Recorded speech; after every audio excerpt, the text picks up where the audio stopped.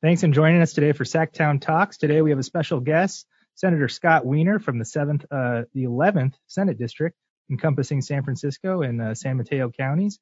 How are you doing today, Scott? And thanks for joining us. I'm doing great. Thank you for having me. Scott, San Francisco has done a great job with the COVID crisis, about 2,300 cases and only 40 deaths. Being on the ground there, how has the COVID crisis affected the city? Yeah, so, of course, 40 deaths is 40 too many, 40 tragedies for 40 families. So, we mourn their deaths. But when you look at the fact that New York was celebrating or at least really happy about the downward trend and going under 100 deaths in one day, and San Francisco has had 40 deaths since the beginning of the pandemic, I think it does speak volumes to both the political leadership in San Francisco, our mayor London Breed, as well as the public health leadership in our city under our Director of Public Health, Grant Kolpak. San Francisco is a city that gets public health, that understands its importance, that listens to public health authorities. Due to the horrible impact of the HIV/AIDS pandemic in San Francisco, we have very robust public health infrastructure, and it really showed. So I'm proud of San Francisco. People here are, I think, feeling good about the direction that we're going in, and but also appropriately cautious. Yeah, that's an amazing stat. San Francisco is such a city much like New York, a lot of people living in a small confined area, and it's just amazing that they have so few small cases in comparison to these other areas. And is there a few things that you can attribute that to, Scott? Well, that's a really important point because unfortunately, due to the experience of New York City, there is a narrative that some are pushing, which was started by the governor of New York, that somehow being a dense urban environment means that you're a terrible breeding ground for COVID-19, which is false. So in New York City, and New York State, there was a delayed response in shutting things down. The mayor of New York delayed, the governor of New York delayed even more. And as a result, that was a significant factor, it appears, in how bad things got in New York City. There are other factors, to be sure, but that was one of them. And as we know from recent studies about the U.S., even a 1-week delay in acting can have profound impacts on how bad the impact is in a certain area. And so after the governor announced that New York City was being hit so hard because of its density, that became this narrative. But when you look at some of the densest cities in the world, Tokyo, Taipei, Hong Kong, et cetera, these are cities that, of course, have struggled with COVID like everyone has, but they have been able to quickly control it every time. Seoul as well. And you have a city like San Francisco, which is the second densest large city in the U.S., which has had a very different experience in New York City, or Los Angeles, which has had a more severe impact than San Francisco for sure. But even LA is in a very different universe than New York City. And then you have low density areas that have been hit very hard. And so it's not about housing density. It's not about urban living or lack of urban living. It's about the public health response. And the reality is that Mayor London Breed, as well as Mayor Libby Schaaf from Oakland and Mayor Sam Liccardo from San Jose, and our health officers from the core Bay Area counties all acted quickly and decisively in going into a shelter in place before anyone else did it. And that is a key reason why we have had fewer cases. And if you look early on, one of the first hotspots in the United States was Santa Clara County, where San Jose is, in the South Bay. And Santa Clara County is not in the same universe as New York City or in New Orleans or in Detroit, because again, the Bay Area acted early and decisively. Yeah, it's really amazing seeing the numbers now where you're seeing the Central Coast and the Central Valley surpass the Bay Area, which is much more, populated and had much earlier outbreaks. So that's really fascinating when you compare the rest of parts of the world and attribute that to the public health officials in the Bay Area's earlier response. A lot of us have been sheltering in place now for 2.5 months. What did sheltering in place look like for you, Scott? It was not like anything I've ever done before. When you are an elected official, we are wired to want to be out and about, to never be home, to be around as many people as possible. You have to like being around people and interacting with people in order to be a successful and happy politician. And so for me, I live in a 500 square foot condo in the Castro. And normally even when I'm in San Francisco, I'm here just a little bit, where I get home at 9:00 at night, eat a burrito while I'm watching the news, and then go to bed and wake up and leave again. And so, spending that much time at home was not something I'd ever done before. And I was really concerned about how effective I would be in doing what I needed to do as a leader during the pandemic. And it turned out that it was okay. I was able to be in constant contact with my staff, both my district staff, who were just working so hard every day and still are, to help people with unemployment or food benefits or renter assistance or whatever else, working with my Capitol staff to make sure our legislation stayed on track, working directly with a lot of constituents and with small businesses in my district and nonprofit leaders. And I think we've lost count at this point how many digital town halls that I've done, probably about 25 at this point.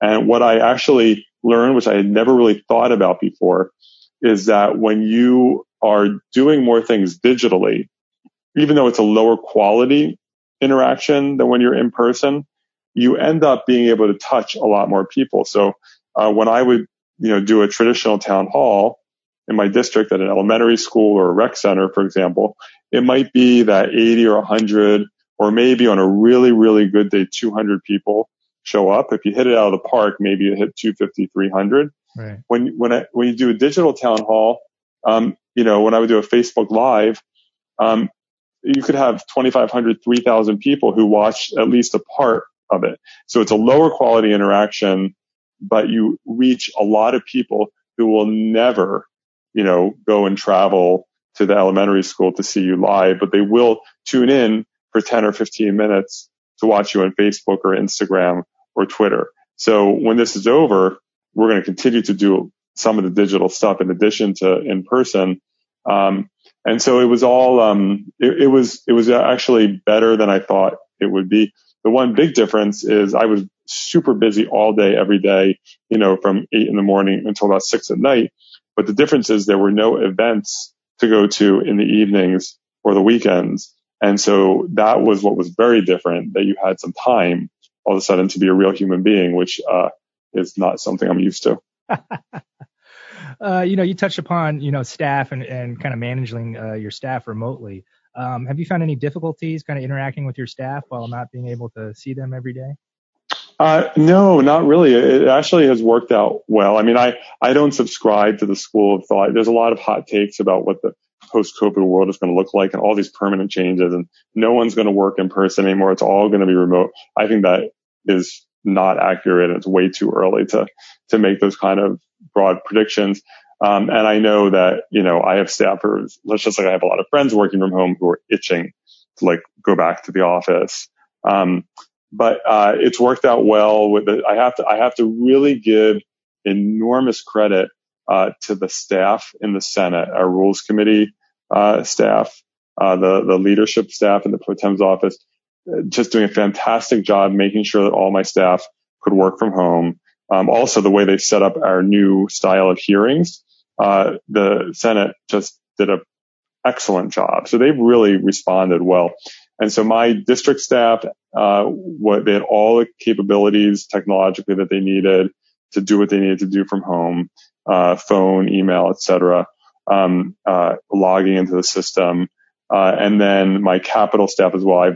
I've talked to them all on a regular basis, email, phone, texting, so Zoom. So it's worked out well. miss them when I'm in the Capitol now and I go back to my office. It's sort of weird to be the only person there, and I miss having that, direct interaction with my staff. Right. But it worked out well, better than I thought. You could just mention that you've been back in Sacramento lately. I know the Senate has allowed some remote hearings and things like that. How often are you back in Sacramento versus, staying at home? Yeah, so we've now been in session 2 weeks. I'm in Sacramento all week. So we're actually, they've been having hearings almost 7 days a week. In fact, I think there's a budget subcommittee hearing today, Memorial Day. I've been in hearings generally, I've been going up Monday, coming back Friday, and having hearings, either presenting a bill or hearing a bill as a member, of the committee pretty much every day. So I have been, in Sacramento. I go to the Capitol when I have a hearing or to present a bill, and then I typically spend maybe a little time in my office, but then I go back to my apartment in Sacramento and just do my work there as if I were quarantining in San Francisco. So I do digital town halls from my apartment in Sacramento when I'm up there, constituent stuff, meetings via Zoom. And so it's been Monday to Friday. I think after this week, from what I understand, we're going to go back to more of a normal schedule where we have floor session Monday and Thursday. And so it's more of a normal Monday to Thursday schedule. We're in this 3-week period now where we're just trying to jam through and get done with all of our policy committees in a very condensed time frame. But it's been, and I will also say that once the Senate decided that people could get an accommodation to do remote participation, but could not vote remotely. And that came about, we had changed our rules back in March to allow for remote voting. But then, as you know, the Assembly decided they weren't going to do anything remotely. And I think it created a little bit of an awkwardness. And so I think the Senate leadership, and I understand why they made this decision, decided not to allow remote voting. And so that the very few senators have actually participated remotely. So there are senators who are appearing in person who I was not expecting to be there in person. Have you been told, or are you expecting any changes during floor sessions? Is it going to be happening in the Senate chambers, or are they going to try to space you guys out a little more? Have you guys been informed on that yet? I have not been informed yet. I do think for the Senate floor session, assuming that we have, let's say we have 34, 35 people there, and especially since early on, other than voting on the budget in the month of June, there's not going to be anything monumental happening on the floor. So I could see, but let's assume we have 34, 35 members there. We have all the space in the back of the chambers where staff normally sit. And so we can space members back there. They could also potentially put members in the front row of the gallery, in the, above, the chamber. So I think that we probably could, accommodate for, 30, 35 members in a chamber.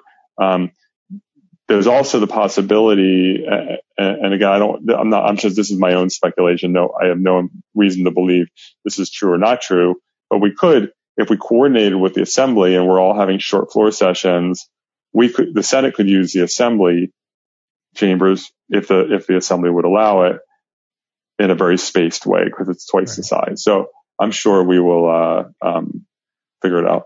Yeah. As the end of session last year, you guys can find a way if you want to. Yep. There's a $54 billion budget being planned. I know the Senate has proposed kind of a different way of looking at the budget. Can you talk to us about, how you're looking at the budget and kind of what your priorities are in this budget? Yeah. And it's really tough because we just don't, not only will we not know the bottom line until the July tax returns come in and we get just a little bit more data about how tax revenues in general are deteriorating, but we also just don't know what's going to happen with Congress. If Congress comes back and does what they should do and say, do $1 trillion for state and local, and if half of that goes to states, and it's done by population, California could end up getting $40, $50, $60 billion. presumably we would split that over a couple of years. And again, I'm all just speculating here, but we could end up, if there's a robust federal response, we could significantly reduce that deficit, or it could be something smaller. So, the dust isn't going to settle until later in the summer, probably in August. I assume we're going to have to make significant adjustments to the budget. And I think there's not total agreement on what the actual deficit is. I think it may be lower than the $54 billion that the governor is proposing, but I think it's good to be cautious here in setting those parameters. I have a number of concerns, and this is not in any way a criticism of the governor. When you're in a rough budget, you can't do everything you want to do. I think that the drastic cuts to adult day healthcare, I think are very troubling to me. These are programs that are lifelines for so many seniors, and without them, you could see more seniors going into nursing homes, which is exactly where we don't want people to be. Especially now. Yeah, it's always more expensive to do that, but then you have the health problems now. I'm concerned with some of the Medi-Cal reductions and the elimination of certain kinds of health services for Medi-Cal recipients. That's something that is challenging for me. And of course, we were doing so well and clawing ourselves out of the deepest of holes for K through 12. And now we could slide back, UC-CSU. There are some smaller things. There's a $100 million loan the governor is proposing from the AIDS Drug Assistance Program that always sets off alarm bells for me, and for others. There are other issues as well, but those are some of the ones that immediately come to mind. I will also say that there is a provision stuck deep in the budget that should not be in the budget, banning charter schools for anyone 26 and older. Interesting. Which that should be a policy bill that simply should not be in the budget. Okay, interesting. Thank you. Senators have been told to scale their bill packages down. Yep. Can you talk about, I guess how your bill package has changed and kind of how your priorities have changed in the face of this crisis and moving forward? Yeah. So I had about 18 bills that were in the Senate in the first house, and we scaled it back to 7. And then I have a few bills. I have various bills that are in the assembly now, but there are only a few of them that we're going to try to move. So my bill package, I have 3. There are the COVID related issues. So I have a COVID bill for small businesses and nonprofits, and a moratorium on commercial evictions, and then a provision to specifically help restaurants, bars, and cafes who are going to have their capacity slashed, help them renegotiate their rent with their landlords. It's a controversial bill where we're going up against the commercial real estate industry. They don't want us to, try to tell them what to do. But we're trying to work with them to see if we can come up with a resolution there. And then I have a CalFresh bill to expand food access. It's not COVID specific, but it resonates a lot more in the era of COVID. And then I have a bill to mandate data collection for the impacts of COVID-19 on the LGBTQ community, because the state is collecting, and just like every other state except Pennsylvania, is collecting no demographic data on LGBTQ impacts. People are asked about their race, their age, their gender when they seek testing or treatment for COVID, but not their sexual orientation and gender identity. And our community has increased health risks, and so it's not acceptable to not collect data. And then I have 3 housing bills. Housing is still a priority this year. And I have 3, I think, pretty impactful bills. And then a significant mental health addiction bill to require insurance companies to cover more of these services. We have a few bills that we're focused on in the assembly, but those are the ones that are in the Senate now. Scott, I saw you tweet an article out this morning about a local bar in San Francisco called The Stud, I believe it was, having trouble making their rent. I'm sure that's a big problem in this city with lots of bars and cafes being closed and struggling to pay their rent. Kind of what's the understanding of the issues there in the city between the tenants and the landlords trying to figure out how to deal with this kind of unprecedented situation?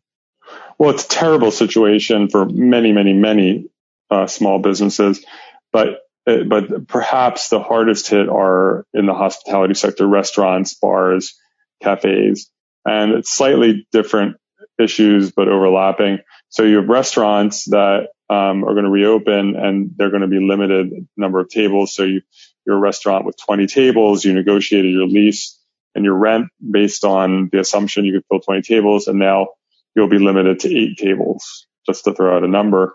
But yet you are paying the same rent, and it becomes completely non-viable. Bars are even worse off, because at least in restaurants, you can put people at spaced tables, and so there's some sort of social spacing. Right. Bars are more inherently, people are close together, large numbers of people. And so, and it's hard to have a socially spaced bars. I'm sure they'll figure out a way. But bars are going to be reopening after restaurants. It's in a subsequent phase. And so it's even more challenging for them. And we have a very real risk we're facing that we're going to see a mass extinction of restaurants and bars and cafes, that they're simply going to go away. And we're going to come out of COVID, finally, recover, get hopefully a vaccine or a very effective treatment. And then, the question is what's going to be left? And if the bulk of the restaurants and bars and cafes are now shut down permanently and their owners are in bankruptcy, then we're going to see a huge negative impact on the economy, huge negative impact on our culture, because these hospitality businesses matter to our culture, and it's going to harm our neighborhoods because we're going to have all these boarded up storefronts. And so that doesn't work. That's not good for anyone. And you have commercial landlords who are doing the right thing and I respect it a lot, who are immediately working with their commercial tenants, with these restaurants, bars, cafes, delaying rent, waiving rent, reducing rent, renegotiating leases, trying to figure out how can we restructure our arrangement so that you have a shot at surviving. But unfortunately, you have a lot of landlords who are refusing to do that. They will not renegotiate the lease. They won't reduce the rent. Some are even trying to enforce rent increases that are built into the lease.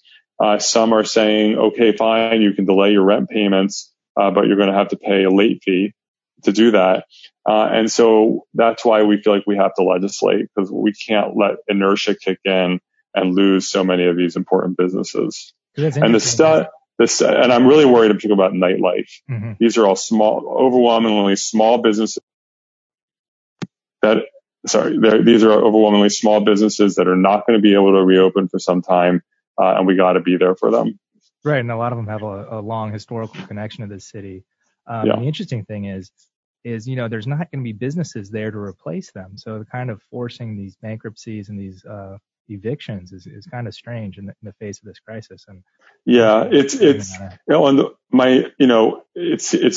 seems irrational by some of these landlords, because and there's an argument which I understand, I'm sensitive to, that hey, a lot of some of these property owners have loan obligations and they may default, and we don't want them to default. But the idea that they can just enforce the lease and collect full rent is not reality. They're never going to see the full rent. If they insist on full rent, then the businesses will just close and people will go into bankruptcy. So the choice isn't between full rent and reduced rent. It's a choice between reduced rent and no rent. I think that there are some commercial landlords who are probably taking the view, I don't want to collect reduced rent if I have to just get rid of this tenant and be vacant for a year or two. The economy will come back, and then after a couple of years, I'll be able to fill it with a high-paying tenant. I don't want to be locked into a low rent for a long time. So I assume that is the thinking. That's interesting. These counties are opening up in phases. Can you kind of describe, I guess, is San Francisco yet in phase 2? Are restaurants opening or beginning to open? And kind of when do you see, San Francisco rolling into phase 3? Well, these phases are now going into sub-phases. It's not even like a clean phase. 2A, 2B, 2C, or whatever. It's complicated. And San Francisco and the Bay Area are a little bit behind where the governor is, because the governor, of course, is deferring to counties to be able to go more slowly than he is authorizing, which makes sense. And so we, about a week ago, San Francisco started to allow curbside retail. I just saw, I didn't watch, what the governor said today, but I saw something on Twitter that allowing for in-store retail, but I don't know when that'll happen in San Francisco. Restaurants are still doing takeout. I have to think I would assume in the next month or so, restaurants will be allowed to do some sort of modified in-restaurant service, but I could be wrong about that. Our director of public health last week said something about a month or so until people could get haircuts. So I suspect that over the next 3, 4, 5 weeks, we're going to see some changes in San Francisco around some of these issues. But of course, it's all going to be dependent on the trends of the virus. Right. Scott, you've been cutting your own hair. Is that correct? For the first time in my life, I cut my own hair a week or so. Was it a week ago, 2 weeks ago? Time blends together these days. Yeah. I ordered a clipper and watched a couple YouTube videos and then cut my own hair, and it was quite an adventure. Are you going to continue doing that when the hair salon's open again? No, I'm so looking forward to having my guy cut my hair. I went 11 weeks, and I have to say, my respect for him went through the roof, because after 11 weeks, of course it's getting gets a little bit, hard, more challenging to manage after 11 weeks, but it was holding together pretty well. And that's the sign of someone who really knows what they're doing. So I will be going back to get my hair cut from him the minute I am able to. You touched upon housing a little bit. I know that's been a big issue for you earlier in the year and the past couple sessions. Kind of, what are your plans looking on housing now with the COVID crisis and this kind of shortened session? Well, COVID has revealed has cast a very bright light on many pre-existing inequities and problems in society about the lack of an adequate safety net, the lack of worker protections, health inequities, and it has really done so with housing as well. And you see how many people are unstable in their housing, renters who are potentially facing eviction, who can't pay rent, and just the outrageous cost of housing and what that means for people in a pandemic. And so we're continuing to really focus on housing production. The Pro Tem has put together a housing package. I have a one, it should be eventually be 2 bills in that package. One to make it easier for cities to quickly rezone for more density if they want to, and one to allow churches and other nonprofits to build affordable housing on their land. I think we have a chance to put together a strong housing package this year. There are good bills in the Senate. There are good bills in the Assembly. And I hope we come together and move forward a strong housing package. Change topics on you here real quick before we let you go. I see you went to Duke University. Are you perchance a basketball fan? I am. I'm not. I don't follow it as meticulously as I did when I was there or in my 20s. But definitely a Duke fan. I guess what years did you graduate, or were you at Duke? I graduated from Duke in 1992, so I was in the same class as Christian Laettner. Wow. We had a great run. We were in the Final Four all 4 years, and were national champions in 91 and 92. So it was a good run. Yeah, exciting times. Bobby Hurley and Christian Laettner. And Grant Hill, right? And Grant Hill as well. Yeah. Wow. Did you watch any of the Michael Jordan documentary? No, I haven't, but I should, because actually, as you know, Duke and Carolina are attached at the hip in many ways. Well, thank you so much for joining us today, Scott. Really interesting stuff. Is there anything else you think you'd like to say before we get out of here? No, it's just everyone stay healthy. All right. Thank you so much, Scott. Okay. Have a good one. Thank you. Hey, and welcome to Sacktown Talks. Today we have Assemblywoman Cecilia Aguiar-Curry from the AD4. Cecilia, thanks for joining us. How are you doing today? I'm doing great, and you? Doing very well. Thanks for asking. Yeah. I guess, we've all been sheltering in place. Can you kind of describe what you've been doing in this shelter in place for the last, I guess, 60 to 70 days it's been? Well, I'm not going to lie. The first couple of days was a little bit of an adjustment, trying to figure out which direction we're going and listening to our leadership of if we were going to be able to work at home. And then once we got my district offices set up, as well as myself set up at home, actually it's been 12-hour days every single day.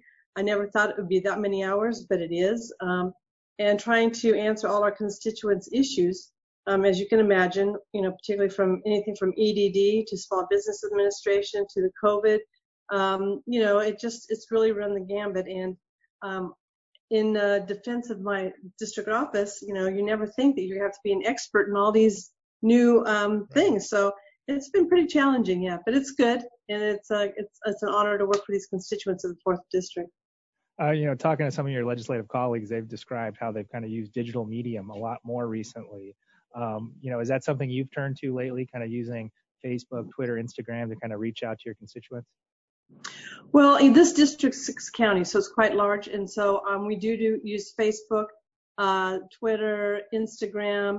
Any way we can get information out, we do so. And we also are lucky enough that, and I guess I shouldn't say lucky, but we've had 4 disasters in my district the past couple of years, all the fires. So we really understand how to work in a disaster. And I almost feel like we're a well-greased machine because we have to really understand so many aspects of any kind of a disaster. Although this one's different, it's not like a fire where you can see maybe it's going to go out eventually. And this doesn't seem to have any end. So it's a different look at it. So you have to really make sure your constituents are informed, and you try to use any avenue possible. But I will say my county office of emergency services and my counties have been phenomenal on helping get the information out. So we're a big partnership, and that's what it's got to be in these times of these difficult times. I guess, yeah, you guys are battle tested. You guys have been through a lot the last couple of years. Yeah, we are battle tested. I can show you my scars if you want. You're well prepared. Yeah. Just a little background on you. You were the mayor of Winters before you got to office. Kind of what traits did you use as mayor of Winters to be able to come to the assembly and kind of branch out to your bigger district? Well, I'll tell you, I think it was quite surprising to myself as well as my colleagues from the big urban areas. When you are a mayor or a council person from a small community, you really are a lot of hands-on because you only have, generally, you hope you have a city manager and financial planner within the city, and then you might have someone that works for the sanitation district or whatever. And so you're hands-on because you don't necessarily have an economic development department. And luckily, I was mentored by my city manager, who was really good at walking us through the process, all council members. And you really learn a lot because I could talk about infrastructure, I can talk about police and fire, parks, recs, streets. You learn it all. And I'm not given a packet before I go to council. I didn't have staff, so I had to read it, I had to understand it, I had to pick up the phone. And all those skills came together. And so I was shocked how prepared I was for the assembly. And I think some of the lobbyists were shocked that someone from a small town actually knew what she was talking about. So, and then I'm also a farmer. So I've been in the farming industry with my brothers and my father, and my brothers and I own 80 acres of walnuts. And so I understand that part of it. So, I think being a little bit older, I'll say a little older than my colleagues, I have a lot of stories and life stories to tell people. So I was prepared. You appeal to all. You guys were recently called back into the legislature. Can you kind of describe, I guess, how it's been being back in session and kind of what it's been like? Well, first of all, it was difficult for me to initially go back, and I had to be quite honest with the speaker because I was concerned about my health and my family's health, and going back, I want to make sure the protocols were in place so that I felt comfortable going back. And it took a little bit of time because I don't think even my colleagues understood how difficult this whole virus thing is when we don't really know the story. And I wanted to make sure it was safe when we went back in. So eventually, with some time, we ended up agreeing that how you enter the building, making sure you had a mask at all times, that you only have 2 people in your office, yourself and 1 person from your staff could be in the office. But what I miss the most is the collaboration. Right. I miss my colleagues not having conversations and laughing. It's difficult to have a good joke when you have a mask on. It kind of really, right. Are they smiling or are they not smiling? And you're trying to look at their eyes. And then, trying to figure out your bills. I initially started with, I think, like 22 bills. And I had to come to the realization is that what was it the governor wants? And he made it clear earlier on is that he would be supportive of things related to disaster. And gosh only knows, I've had 4 disasters in my district, just the fires. I had to figure out something with COVID, or any of my bills, work with the COVID issue, and also homelessness. So I went through my bills, and I was really excited about my bill package this year. It had a really incredible stuff, but I really had to be reasonable. I had to make sure that how much was it going to cost. So I went from 18 bills, I think 19 bills, and I have maybe 7 left. Wow. And most of them don't cost the state very much money. In fact, one of them actually generates revenue. So that was the hardest part going back is it's not having those conversations with your colleagues or even the lobbyists or the special interest groups that came in. I miss them, believe it or not. Yeah, the collaboration, the hallways are always packed and people stop. Yeah. And, that's not happening anymore. Yeah, you miss that. You do miss it. Are you keeping, 1 or 2 staff in? Or I know some members aren't having any staff at all inside when they're there. How are you, I guess, handling your staff in this kind of remote work situation? Well, we have 1 staff will be in the office with me when I'm there. So it's either my chief of staff, John Ferreira, or my ledge director, Angela Pontes. That's it. And I will tell you, special services knocks on your door every day you're there to make sure there's only 2 people in there. So I appreciate that they're watching out after us because you just don't know. People in these trying times don't know how to express their grief or disdain for those of us in public service. So they've been keeping good eye on us, but it is a very lonely place. As a former mayor, you're chair of the local government committee. Can you describe, I guess, the challenges cities are going to have kind of balancing their budget and going forward? What are their options? Well, it is really difficult because I remember sitting in the dais as a mayor and wondering what was the state thinking, and why were there cuts, and now being on the other side, I understand. So, and my heart and soul still in local government.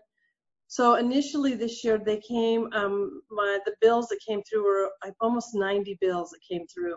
And we slowly went through those bills because we knew that the cities and counties are going to be strapped. And they depend upon some funding from the state of California and support from the state as well as the federal government.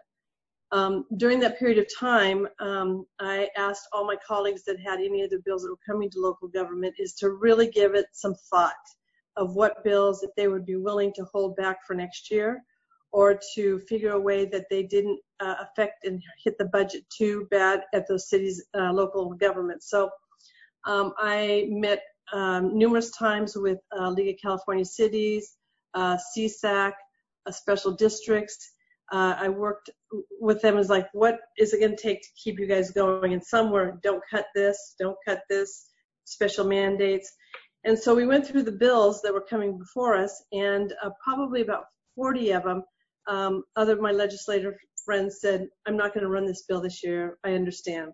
And then there were some I had to be a little more tough on some people saying, taking away impact fees really affects the city. So I had to really go through each one of those. We ultimately only saw 12 bills out of like the 89. And we only can hope that the federal government backfills and helps out the cities and counties. Right now, small cities are, millions in the hole. When you expect transit occupancy tax, many of my areas is Napa, some of our tourism places that just depend on that money, gas tax money, sales tax, all those things add up. and the cities kind of try to forecast what they might be doing and how much will be coming in the city, and going from a figure down to basically nothing is just detrimental to how a government runs in your small cities. So, we're working on that. We're trying to make sure that we dot our I's, cross our T's to make sure that cities can become whole, but it's going to take a long time. And I think the public won't get it until the day we can't hire enough police or fire. That pothole that they complained about, it's going to take even longer to get filled. We're trying to keep sewer system costs down, waste costs down. There's so much in the city. So I think we're trying to be innovative. We're trying to figure out different ways to get money to come into the cities. And I think we have to look at our income differently coming to cities. I mean, I'm thinking about the big companies in the Bay Area are now telling some of their employees you can work at home. That impacts the big cities, but it also impacts small cities where people are moving to. So there's a lot going on in local government. The other day, you guys met as a committee as a whole to go over the state budget. The governor's proposal had a $54 billion deficit. Yeah. It looks like the Senate's doing some creative things to kind of shortchange that. And I guess, what are your thoughts on the budget, and kind of what are you looking at to kind of change in the budget? Well, as you can imagine, in January, we all had these aspirations of what could happen, and trying to have vision and trying to be thinking outside the box, and how are we going to move California even farther ahead than anywhere else in the nation, right? Right. And then to be hit by the COVID, we really learned some lessons that we weren't prepared, and now we've got to figure out how we're going to get back on our feet. So the meeting at the Assembly the other day gave us an opportunity, I think, to kind of vent. And I'm hoping, and I would imagine the governor's office was paying attention to what were the important things for each one of us. Some people were really specific on what they wanted. I have kept my line is from day one, I'm always into internet or broadband for all, infrastructure, and healthcare. And my bills have always shown that. I did the telehealth bill this year, and that has changed the lives of many people during this pandemic. It is given opportunities for people to go see the doctor without sitting in a doctor's office and maybe getting sick. So the telehealth bill was fabulous. Working on broadband, and I've done that for 12 years probably since I was in Winters, trying to get internet for all. Right. And unfortunately, it took a disaster for people to wake up to say, you're right, Cecilia, we do need internet for all. So we passed a bill 3 years ago, and it still hasn't been implemented. And now I'll be doing some policy to force people to do internet for all. I mean, right now we're looking for job creation, we're looking for training, we're looking for telehealth, we're looking for, you name it, and we're all intertwined on internet. So. It was interesting how you described that as the venting. Watching it, everyone got 4 minutes and kind of gave their speech. A couple people had unique takes on possible new revenue schemes. Do you guys think that they'll seriously be considering some of these new revenue schemes? People were mentioning vaping tax, sports betting, some of these sin taxes coming in. Yeah, it's going to be interesting to see what they're going to come up for revenue. I mean, I had a bill that I'm still trying to get through is on CBD, hemp. And that's a multi-billion-dollar industry, and it's got held up because people are concerned about the testing. And we've tried to address the testing, and I think now maybe people are saying, she's right. We should be looking at doing hemp here, because right now you can buy CBD at CVS, you can buy it at your health food store or your veterinarian, right. And it's coming from out of state, and no one knows what it's been tested. So I proposed a bill that would actually do the testing and actually bring it to market in California. So am I going to still work on that? Absolutely, because that to me is like a no-brainer. Obviously, we need to get the testing down. I'm totally for that. Safety is number one. But the longer we talk about it and not implement or do something about it, the longer it's going to take to get some revenue to come in. I have a small revenue bill that's on for nesting birds, and basically it's on the duck stamp. You pay an extra $5, and it helps for waterfowl. Right. Seems like simple. I mean, it seems pretty like, oh, Cecilia, is that really that important? But it is, because, there's many people that love the outdoors and want to reduce greenhouse gases, and they want to make sure that we protect our environment. And for $5 on a duck stamp, hey, why not? Right. Yeah. So I think I kind of look at this as an opportunity. I want everyone to have a job. Don't get me wrong. And that 40% of small businesses are really going to have a tough time getting back on their feet. But I think we have an opportunity if we can get internet everywhere. Because in my small town of Winters, homes were going to be built, and I was on the dais as a mayor, and I said to the developer with a handshake, I said, will you put in the conduit for internet? And he did. And it raised, his houses went for $4,000 more. And now there's families moving into the neighborhoods, and they can work at home. I mean, who would have thought they were going to be working at home? And they're saying, oh my God, I'm so glad to move to this neighborhood. We should have internet at all places. But these small communities should take this as an opportunity, because people are going to stay local now. They're not going to be jumping in the car and going to another big town. We need to make sure we have coffee shops and delis and computer repair stores or whatever it might be in your community. So I think we all have to look at it differently. And it can be done. It just has to be creative. Yeah, that's an interesting topic you brought up about the internet. Growing up in a rural area myself, it was never good. It was always spotty, always going out.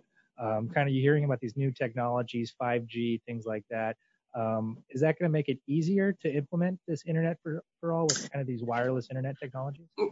No, I mean, I think people's heart were in the right place, but you need better connectivity than a 5G or a little box. I mean, fiber is by far the best way to go.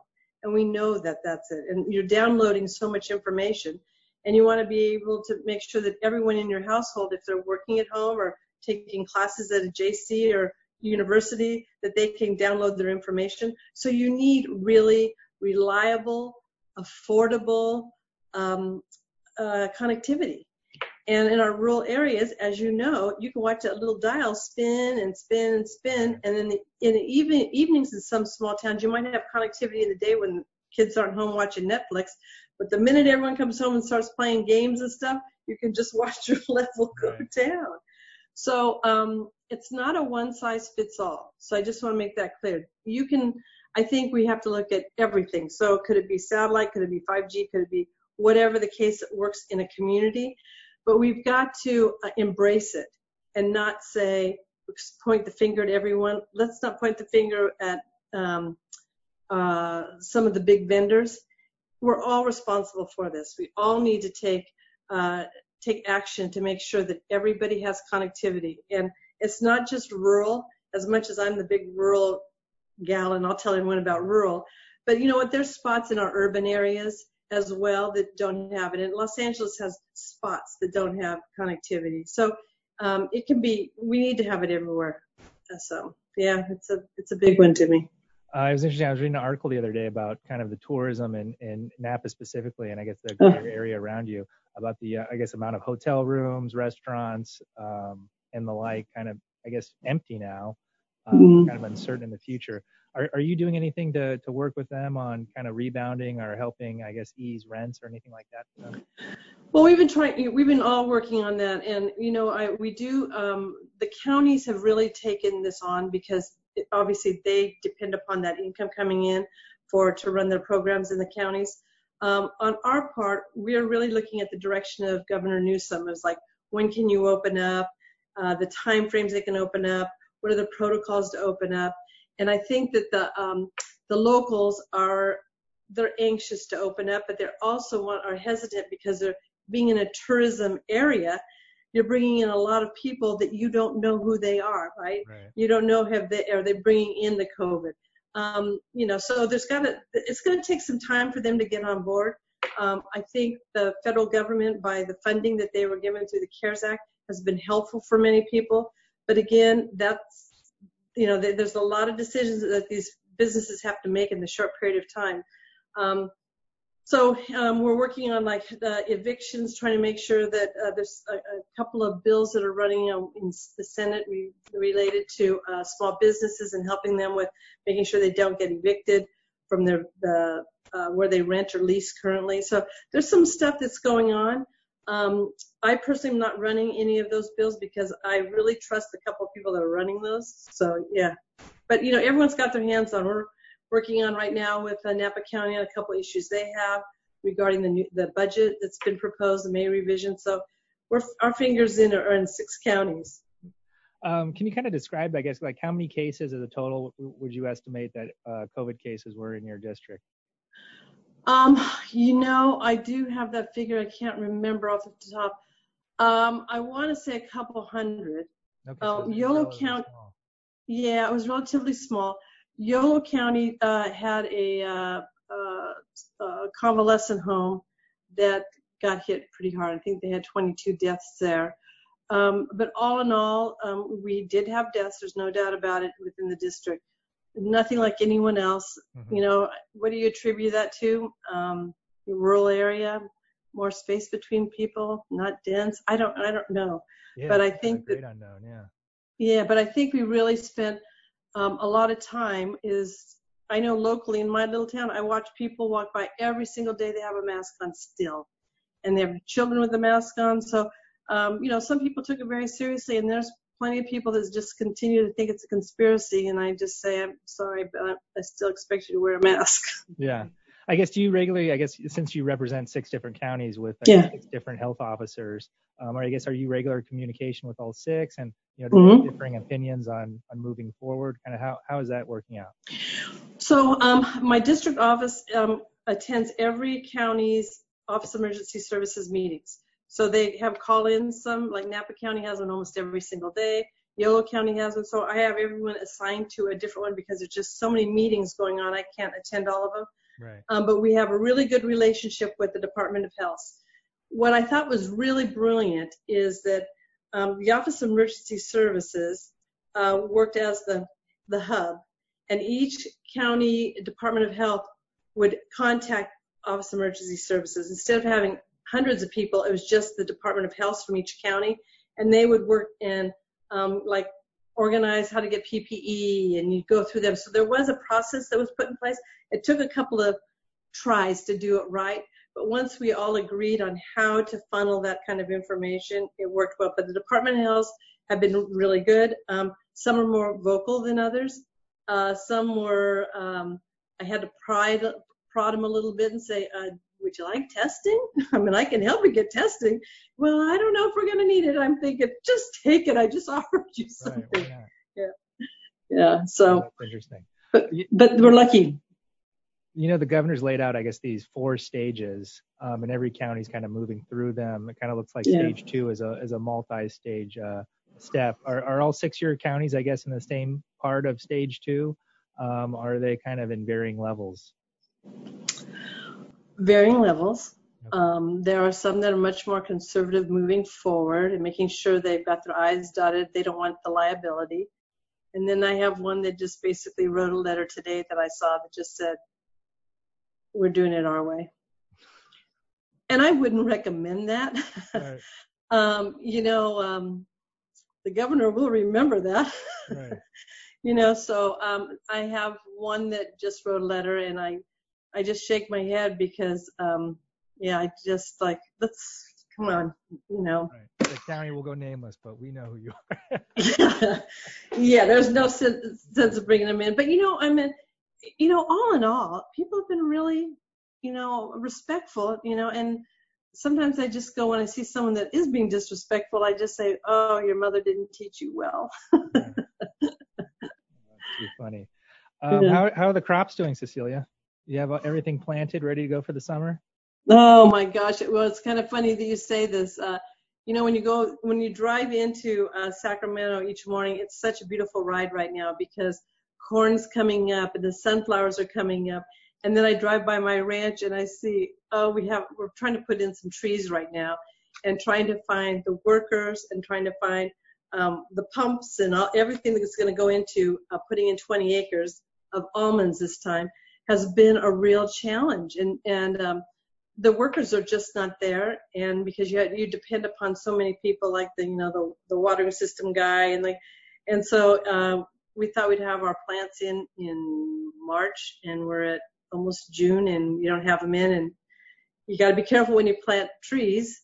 They don't always like the heat, right? And so we might have to back it up until November to plant, but the crops are doing well. The main thing now is to make sure we have our processing plants up and running, that we have a workforce that can do that.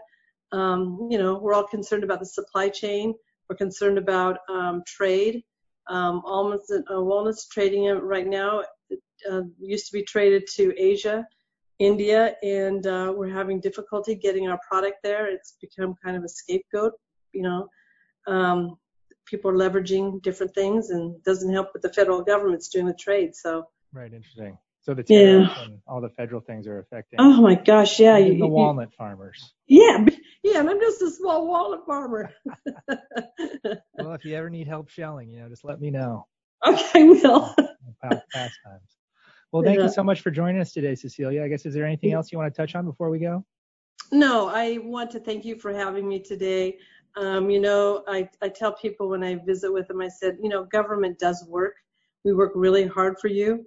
I don't consider myself a politician. I consider myself a public health. I'm a public servant. Yeah, public health too. Public servant. You are. And I just love it. And the day I don't like this job, I'm out of here. Yeah. So thank you for having me. All right. Well, thank you so much. Okay. We'll talk to you later. Okay. Bye-bye.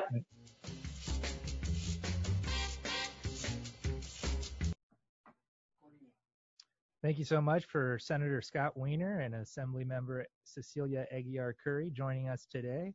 Hope you enjoyed the episode, and until next time. Are called dreamers.